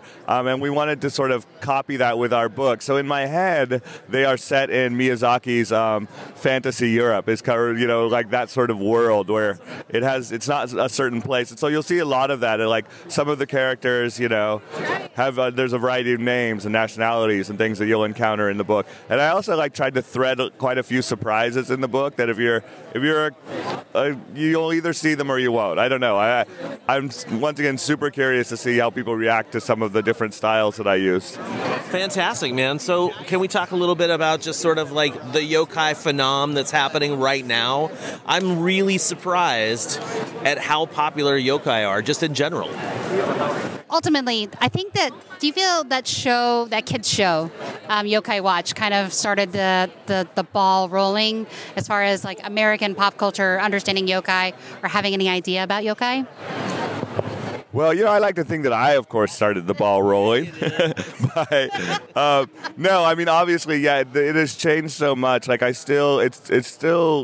remember my first time when I was translating Kitaro and having to fight with my editor to keep the word yokai in English. And the way it is now, that's a no-brainer. Like, no one would ever consider, So the world has definitely, discovered yokai. And I think Yokai Watch had a big place in that. I mean, it's so much of it. Like, the Disney film Big Hero 6, the main enemy's name was yokai. I mean, there's really been a really interesting yokai explosion, and I think it's great. I love it. I think even current manga, there's this comic called Nurarahyon Rise of the Yokai Clan. It's not called that in Japanese. They actually added the yokai clan because now that's a marketing point in English that, hey, this is a yokai comic. So the world has discovered yokai, and I think that's fantastic. I mean, you have Mizuki's work in print. People can get the Kitaro. You can go onto Crunchyroll and watch the new version of the Kitaro cartoon. That has never happened before. I can't think of any. There's been a few times where they've had licensed English Kitaro anime, but that is extremely rare. And now you get a lot of it. Right. Yeah. So last time we chatted about the Yurei book, and now we're talking, of course, about the Yokai Stories book. Would you see any giant yokai in your new stories book, or did you keep the Umibozu away? I do have a giant. It's actually one of my favorite stories. I've got an Onyudo story about which is this one-eyed giant, and. Yeah, it is absolutely one of my favorite stories in the book. I don't know if I want to give it away too much, but he's basically, it's called The Woes of the Onyudo because he is a food deliverer. So basically, if you call up and order food, the Onyudo, because he can't get a job doing anything else because he's a giant, he's a 30-foot-tall one-eyed giant. And so, just all about the bummers of being a giant in a normal-sized world. So it's one of my favorite stories, actually. I love the big yokai, man. Anytime I can bring them in, I'm always super happy. Even one of the new Kitaro books, they bring in the Namazu, which is the giant catfish, which I always think is actually the origin of the giant yokai, right? Because that's people where's, I always ask, is there precedent for Godzilla? It's really there's just the giant catfish, the thing that hit in the bottom of the earth and thrashed around and causes earthquakes. So, but yeah, definitely I like bringing in the big guys when I can. Yeah. Good stuff. Obviously, that's the kind of thing that's going to really appeal to our listeners.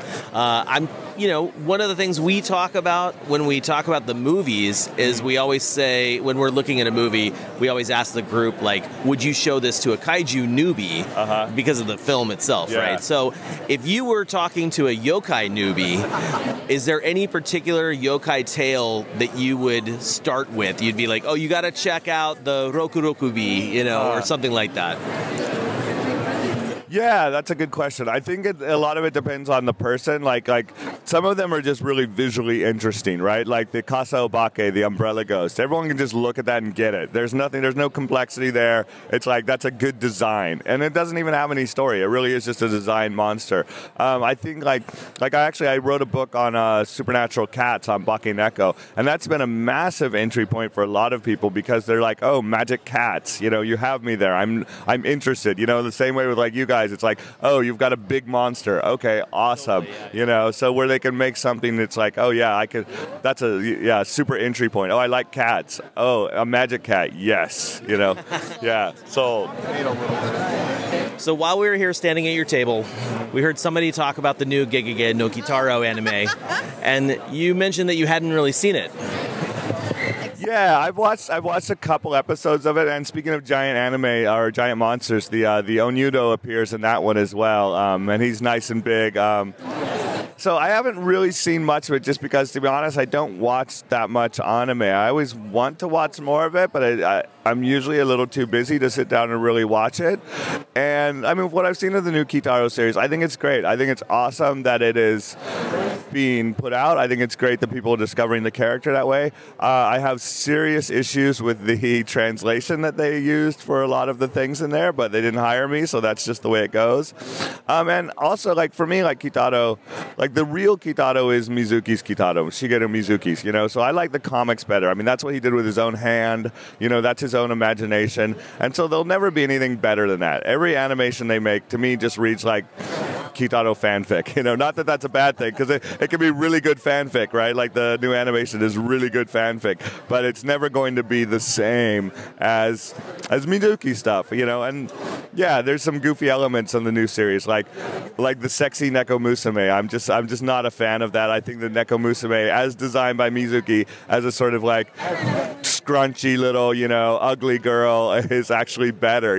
I don't need a sexy Neko Musume any more than I need a sexy Peppermint Patty from Peanuts. I mean, it's just like, when you've got these awesomely designed characters, go ahead and leave them that way. You don't need to. It's like, oh, it's the only female character, or we got to hot her up somehow. So I don't like that part very much. All right, that's understandable. Well, you want her to be like the clingy, like, oh, Kitaro. Well, I want her to be like she is in the manga, which is basically, just like Kitaro. She's short, she's, squatty, and she's kind of dangerous, I mean, she's really, she's really mean in the comics. She's not sweet or kind at all. She's basically this monster that Kitaro brings in to keep Nezumi Otoko in line. So that's how I like my Neko Musume. All right, so thank you so much for taking the time to talk to us today, man. It's always a pleasure to have you on these yokai specials that we do. We're here at your table, and you have Kitaro novels, you have the Mizuki Showa era stuff, and you have a whole bunch of Wayward. You just started doing the Devilman translation, too, is that right? I've actually finished the Devilman translation, so they're still being published, but I've finished those.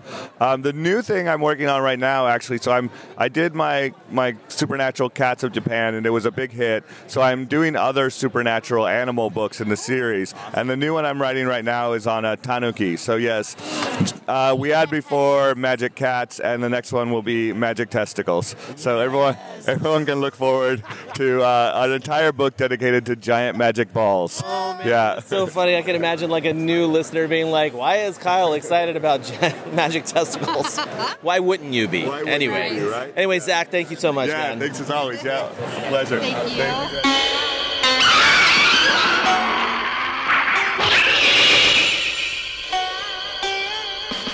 震え震え妖術に妖怪に全てが9つの尾を持った怪しい狐の怪しい妖術に震え幸せに歪んでああ炎炎全ては妖怪反物となって次回ゲゲゲの鬼太郎妖怪反物にご期待ください。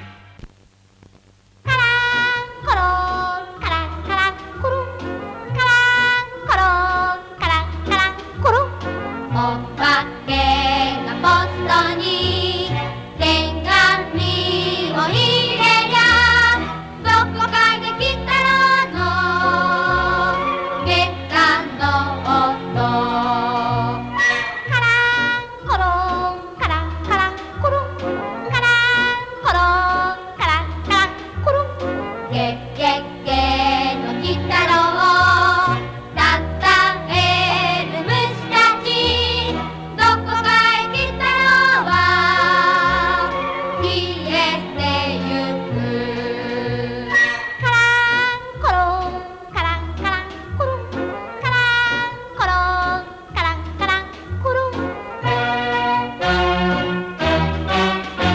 I wanted to talk about Gegege no Kitaro versus Godzilla.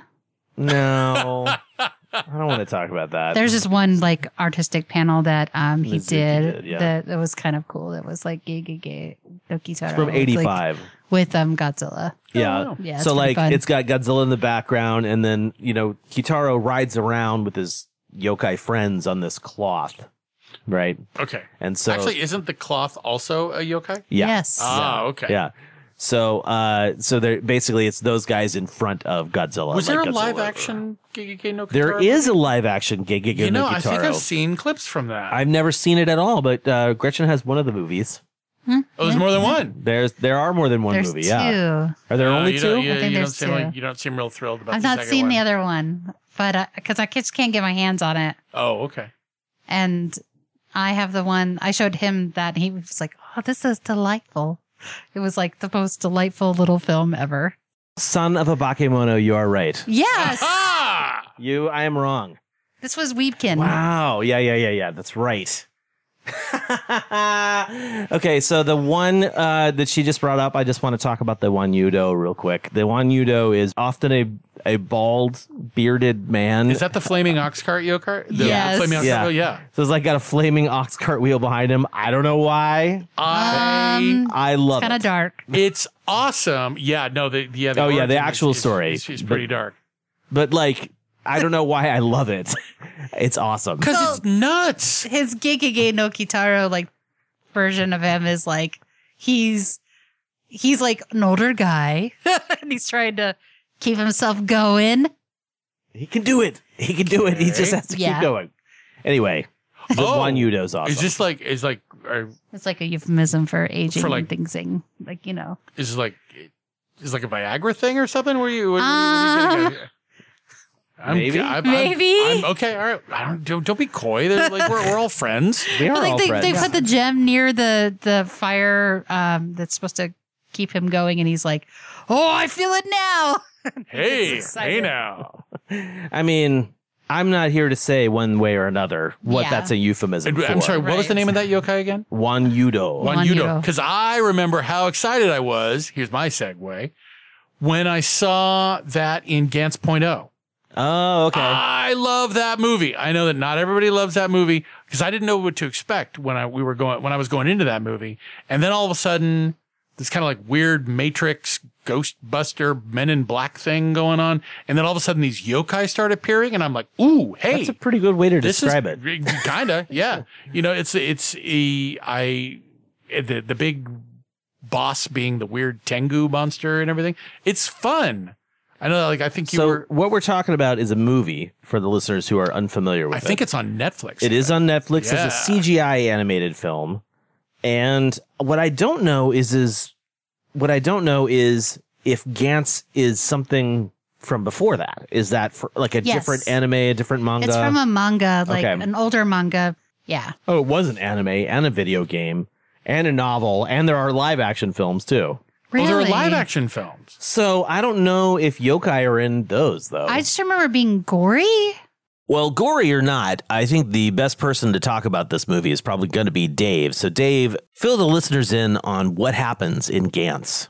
But yeah, like these people are just sort of appear in this room together and they have been given the job of fighting this yokai invasion Whoa. that is going on in some town. It's some It looks like determined it's point. kinda like It looks Japan, contemporary. you know, I mean, like it looks contemporary Japan, contemporary. yeah. But they don't know where who they are or where they came from. All they know is that they have to defeat these yokai. And just as long as if anybody is interested in seeing some yokai in film, this is the most readily available here in the States modern example of yokai in film that I can think of. It's also an interesting yokai in film because it's not like a yokai story. No, it's almost like they said, who could we put in this movie? We need to put some villains. Yeah, we've done those guys. We've done robots. Let's try.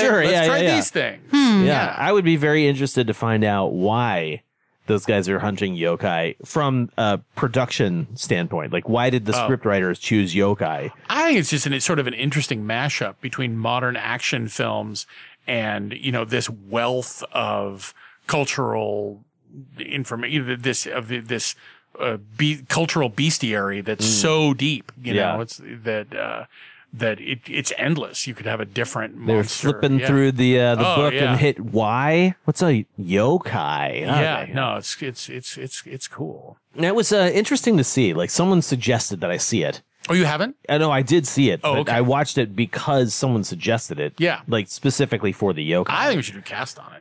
We could, but you could do a whole episode on like I said before, like it makes me sad because they're attacking these yokai, and like the ones that are evil and causing harm, like the giant bull-looking thing. That clearly you gotta kill that. I think it had spider legs. I think it did. Yeah, it was pretty ugly though. But that's more of just like a bad guy boss in a video game. Almost, very much so. Yeah, it's just I want something that ties that more towards the folklore stuff, I guess. I mean, well, then this is not a good example. I know, it's weird. Yeah. That's why I'm saying that Gantz is weird to me. Yeah, I don't even remember in the movie if there was even a hint as to why the yokai were doing this. They were just there. I guess I'll have to watch it again, man. Yeah, well, now I kind of want to too. But it's on Netflix. Yeah, I would. So you can watch it for free. So totally. Okay, so in addition to there being books out and being movies out, I wanted to share something from Mazer Patrol podcast. Recently, Kevin Derendorf, the guy who runs that, did an entire post called Night Parade of 100 Monster Movies. Oh. So earlier when I was saying there used to be no yokai stuff out. Right. I was definitely way off. Oh, I just didn't know where I was looking. Kevin is a wonder of a human being to share all this information. But there was a 1994 movie called Kappa. Just straight up Kappa. No death. It's like an E.T. ripoff, apparently. Oh, wow. Yeah. I actually remember seeing the poster image for that when I was searching on Yahoo Japan ages and ages ago. What else is on there? I want to see some more. Well, there's Underwater Love from 2011, which is a pornographic musical about. I was going to say that Kappa sounds very romance. different. Yeah, that's kind of like a. Oh, I could tell you one movie, the movie that we watched called The Seven Mysteries. Oh, Seven Mysteries is a movie I got recently. It's a bootleg movie, but I got it from a Samurai DVD website, and basically they had a few Kwaidan films, and one of them is called Seven Mysteries, or I think it might even be called Seven Wonders of Honshu or Honju, and basically it is the tale of a regional lord who saves the life of a tanuki, and the tanuki then that's the raccoon dog guy we were talking about earlier. Yeah, okay. The tanuki then pledges to watch after the lord's family in his house. And then, unfortunately, the tanuki goes to a celebration, and while he's dancing, the Lord gets murdered. And because the Lord gets murdered, the tanuki takes it on himself, to avenge that murder. And then that's the tale. And there's where you get the exact same stuff you see in the yokai films. Like, we were watching it, and I was like, oh, these are the same tropes you see. Yeah. You hear something say, leave it, when you're by a river. I can't tell you how many times I've seen that in a movie before. And like the yokai turning into other things and tricking people into attacking them, but really they disappear, and then the one person attacks their friend is the deal. It's just sort of like, right. It's filled with that kind of stuff. Very fun movie. Anyway, there's a ton. Like I said, I think he put 100 movies in here. I'm not going to count them all, but he has like Princess Mononoke in here, which has yokai elements. So it's not just everything's all about yokai. He has Onmyoji in here. Onmyoji 1 and 2 are movies that came out in like 99 and 2000. I don't know those at all. Yeah, they're less yokai films and more like Shinto mythical fantasy films. They're really good. They're pretty beautiful, like gorgeous. A movie we briefly talked about in the Godzilla Final Wars episode, Aragami by Ryuhei Kitamura. that is technically a movie about a samurai talking with a tengu, you know? And so these are, I've seen that one, but it's a yokai film, but doesn't give me like yokai feels from it. The Demon of Mount Oe, you know, I watched that one. That's a weird movie from the 60s or 50s. It's like a yokai movie, but it's also much more like a human drama film. Kuroneko, which is a classic that has been put on DVD and Blu-ray by Criterion. That one is about a cat ghost. Okay. You know, so there's a ton of movies on here. Yokai is such a catch-all phrase. I mean, it's going to apply to all of these supernatural beings. So, you know, I would think putting together a list of 100 would, by that criteria, would be easy. It's still pretty supernatural. I mean, like, though, like it's pretty interesting. Like I'm looking at this is Hausu when he gets to the movie? the cat stuff. Hausu is technically I bet Hausu's on here. is Yurei though technically. Well, it's a haunted house. Are So. That's Obaki Are Yurei yokai though? Yeah. Yurei are ghosts. So they are yokai. Yes. Yes. Okay. They're a specific but also subset like of yokai. Jigoku, which is the hell movie, right? Yeah. Japanese hell movie. That's okay. on here too. So basically, this list is filled with movies, and I'll put a link in the show notes to it. But this is where I found out. Unlike the Edo era origins of most yokai, Kitaro the boy liaison to the supernatural wasn't actually made up until the 1930s. However, it was due to Shigeru Mizuki's take on the character that led to a huge boom in popularity of yokai in the 1960s and pretty much codified modern interpretation of these creatures. Oh. Direct reading from Kevin's website there. So he's also got Kitaro films. There are 1, 2, 3, 4, 5 animated films that are spin-off from the 80s TV show. There are 1, 2 live action adaptations from 1985, 1987. In 1996, in 97, there are 3 more animated films.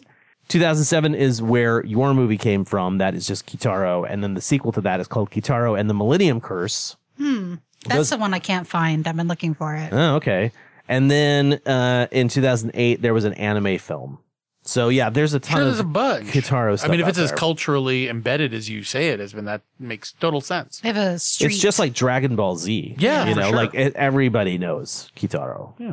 And House is definitely on this list. Is There it? it is. Yeah. Yeah, sure it is. Gantz .0. Of course. A high-tech force fights for their lives against a horde of yokai in Osaka. Is Dark Yeah, Tales that- from Japan on there? There you go. Dark Tales from Japan? It is not. That's the one that has the Sit Baba or Kumo Baba. Really? I want to see this one now. Kumo Ono. What is it? Spider Witch or something Spider like that? Oh, okay. Spider Woman.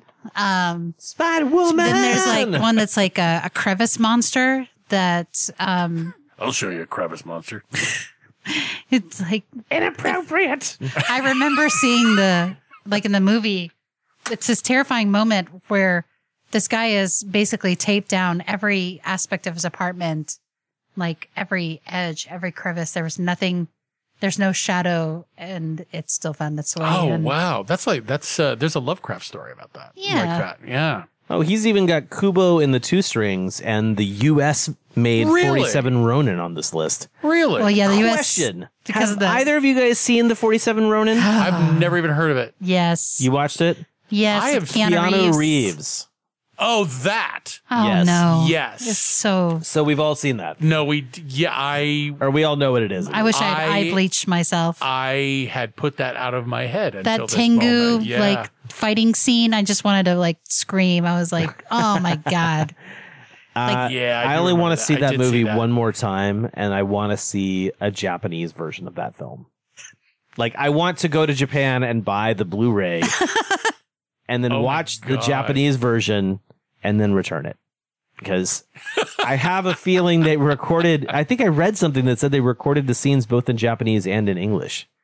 And I would really much rather see those people speak in Japanese. I can imagine like Keanu Reeves speaking in Japanese. I mean, I know that he's like half Japanese. Watashi wa gaijin desu. Anyway, so big list. Also going to link that on the show notes as well.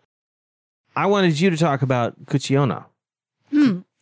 Well, so when we were talking about earlier about how yokai can evolve with the time period, that because it's such an encompassing term, was kind of how like Split Mouth Woman came into play. Like she is based off of an urban legend. I think it's around the 1920s or 1930s.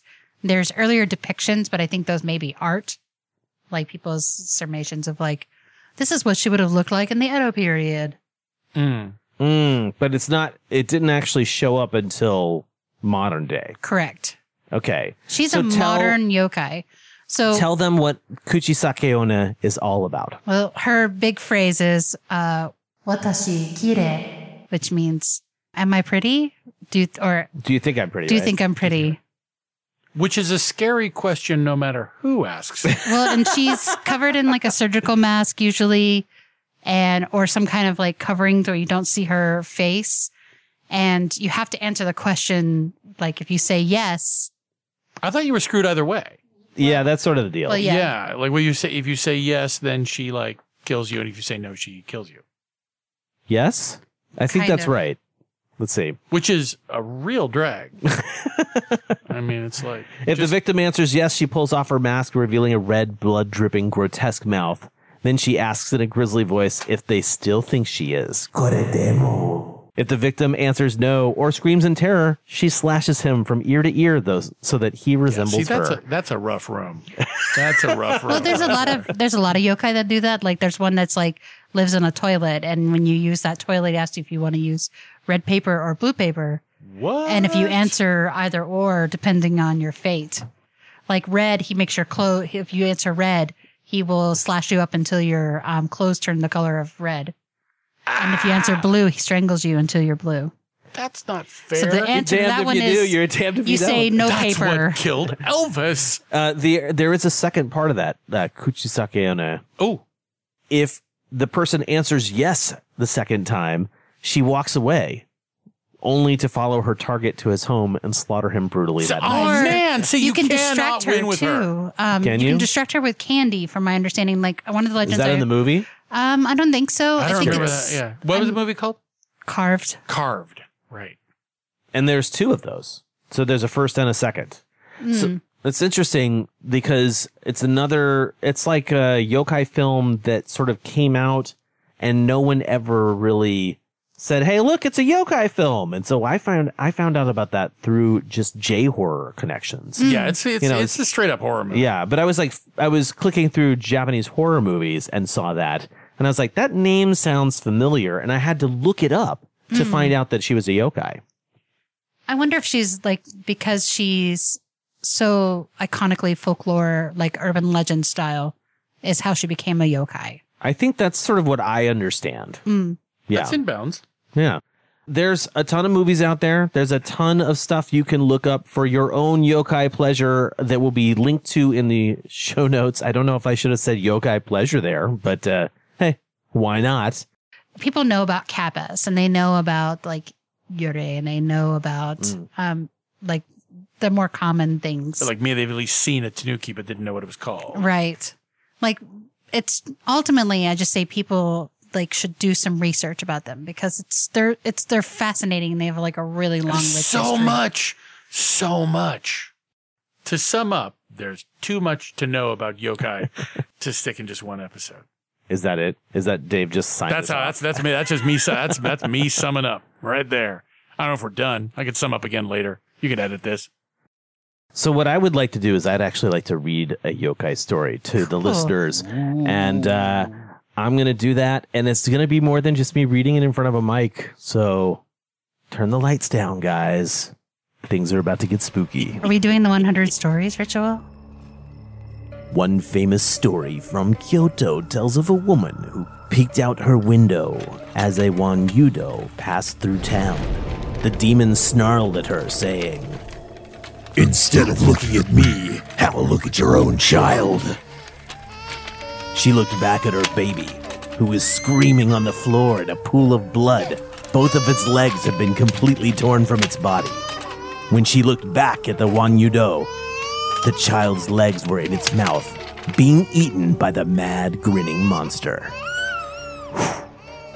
The what? So the 100 stories ritual is You two got this language. I am like, I'll be so 100 Stories Ritual was a game. It's a game they play during that time period when we didn't have electricity and things like that. The cooling yourself down, the type of story of the night. You had to tell 100 stories, and it was part of the ritual that if you didn't finish, and you had to blow out a candle per story, if that's how it goes. I would like to just interject something real quick. Sure. A lot of times the Japanese used 100 hyaku. Yeah. It didn't actually mean 100 individual things. Like, it is a number, but it's also just a word to mean lots. Oh. So you didn't have to have 100 stories. Oh, I didn't know that. Because it would take some time. It's a dinner party kind of game. We did it at my birthday. That's cool. So you get a whole bunch of people around, and you each tell a ghost story, but you each have a candle. Oh yeah, that's ultimately. And I like that. So once you tell your story. Invite me next time you do that. Yeah. Yeah, and so the last person tells their story at the last light of the evening, and then the lights go out. And then you're supposed to cleanse the room with a Buddhist ritual or a Shinto ritual. Probably Shinto. And if you don't, or Bloody Mary you're is standing behind you. Kind of that same idea is that it's like forgetting to close like a Ouija board or playing Bloody Mary or Ghost, what is it, Demon in the Dark? That kind of thing? I don't know Demon in the Dark. I don't know it either. What's Demon in the Dark? Ghost in the Graveyard? No. Shoe Fly Shoe? You don't know Ghost in the Graveyard? I don't know. We don't know what you're talking about. It's like a kind of like a hide and go seek game, but somebody's the ghost and you pop out. Okay. I grew up in a very religious family. So we were not. I'm not so religious. Not talk about that stuff. Anyway, but the idea is that this game, once you're finished playing it, you do the cleansing ritual. Bringing it back to the movies, this game happens in not Spook Warfare. 100 yokais. 100 monsters. 100 monsters. Yeah. 100 the names yokais. of these movies. It's Yokai Hyaku Monogatari, which is 100 ghost stories. Basically, that's the Japanese movie. This one back here. And so in the movie, they play that game. And at the end of the game, the guy who's telling the stories, he says, now we have to do the cleansing ritual. And the bad guy of the movie goes, no, we don't need to do the cleansing ritual. I've got my own cleansing ritual. Sends the monk away, and then he just gives his bad guy people money. And that was his cleansing ritual. But then that's when the yokai come out and attack everybody. Is that the end? Is that the end? It's not at the end. It basically happens. It's the last quarter of the movie, though. Yeah. Oh, I see. Yeah. It's the revenge aspect. That's when it kicks in. I'm sorry, which movie was that? Yokai Monsters 100 that was the Monsters. 100 Monsters. Yeah. Okay. The first of the three if you're going in chronological order. That would be a great wraparound story for an anthology movie. Oh yeah, for sure. Oh yeah. That'd be fantastic. I could point you into the direction of some anthologies, like some really good like horror, like Japanese horror anthologies. Besides Qui-Gon. Qui-Gon's like, okay, so that's Qui-Gon's the one. like That's the one. the best.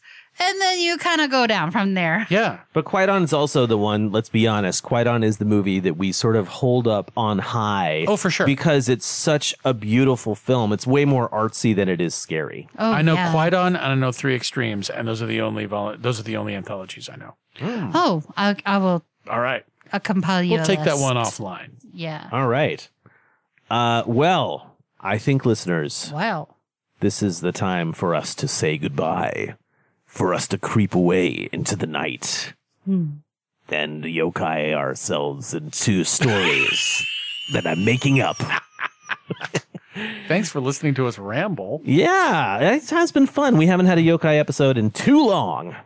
I think we should do some ghost stories. Ooh, we could totally do that. That'd be a cool video. No, that would be way too much work. Anyway. Anyway, yes, thank you so much for listening, guys. And if you found us through iTunes or some other podcast directory, please point your web browser to kaijucast.com for everything that we are about. Every single episode is online, and every single one of those episodes has a myriad of show notes that you can go listen to the episode and click around in. Please check all that stuff out, especially for this episode. Thank you, Gretchen. Thank you. Thank you, Dave. You are welcome. I hope you haven't gotten too scared talking about yokai in this episode. We will see you for the next episode. Jamata.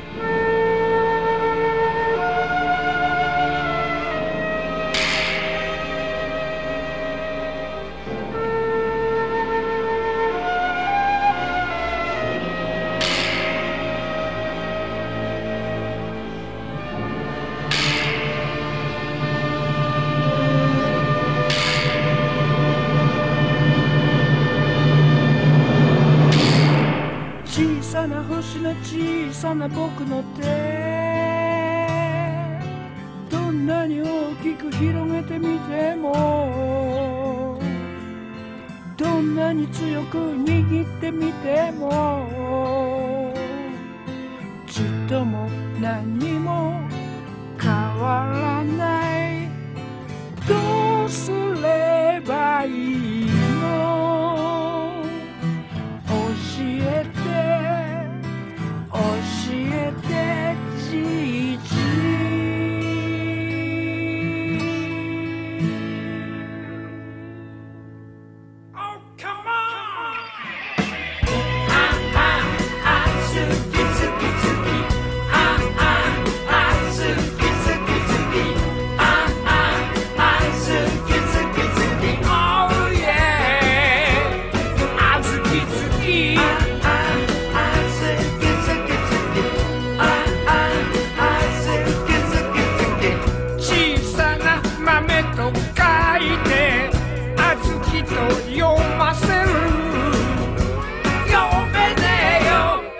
豆だろう子があれ豆が好きかよありえねえ小豆だろう小豆色した小豆お前は一体何者なんでそのパワー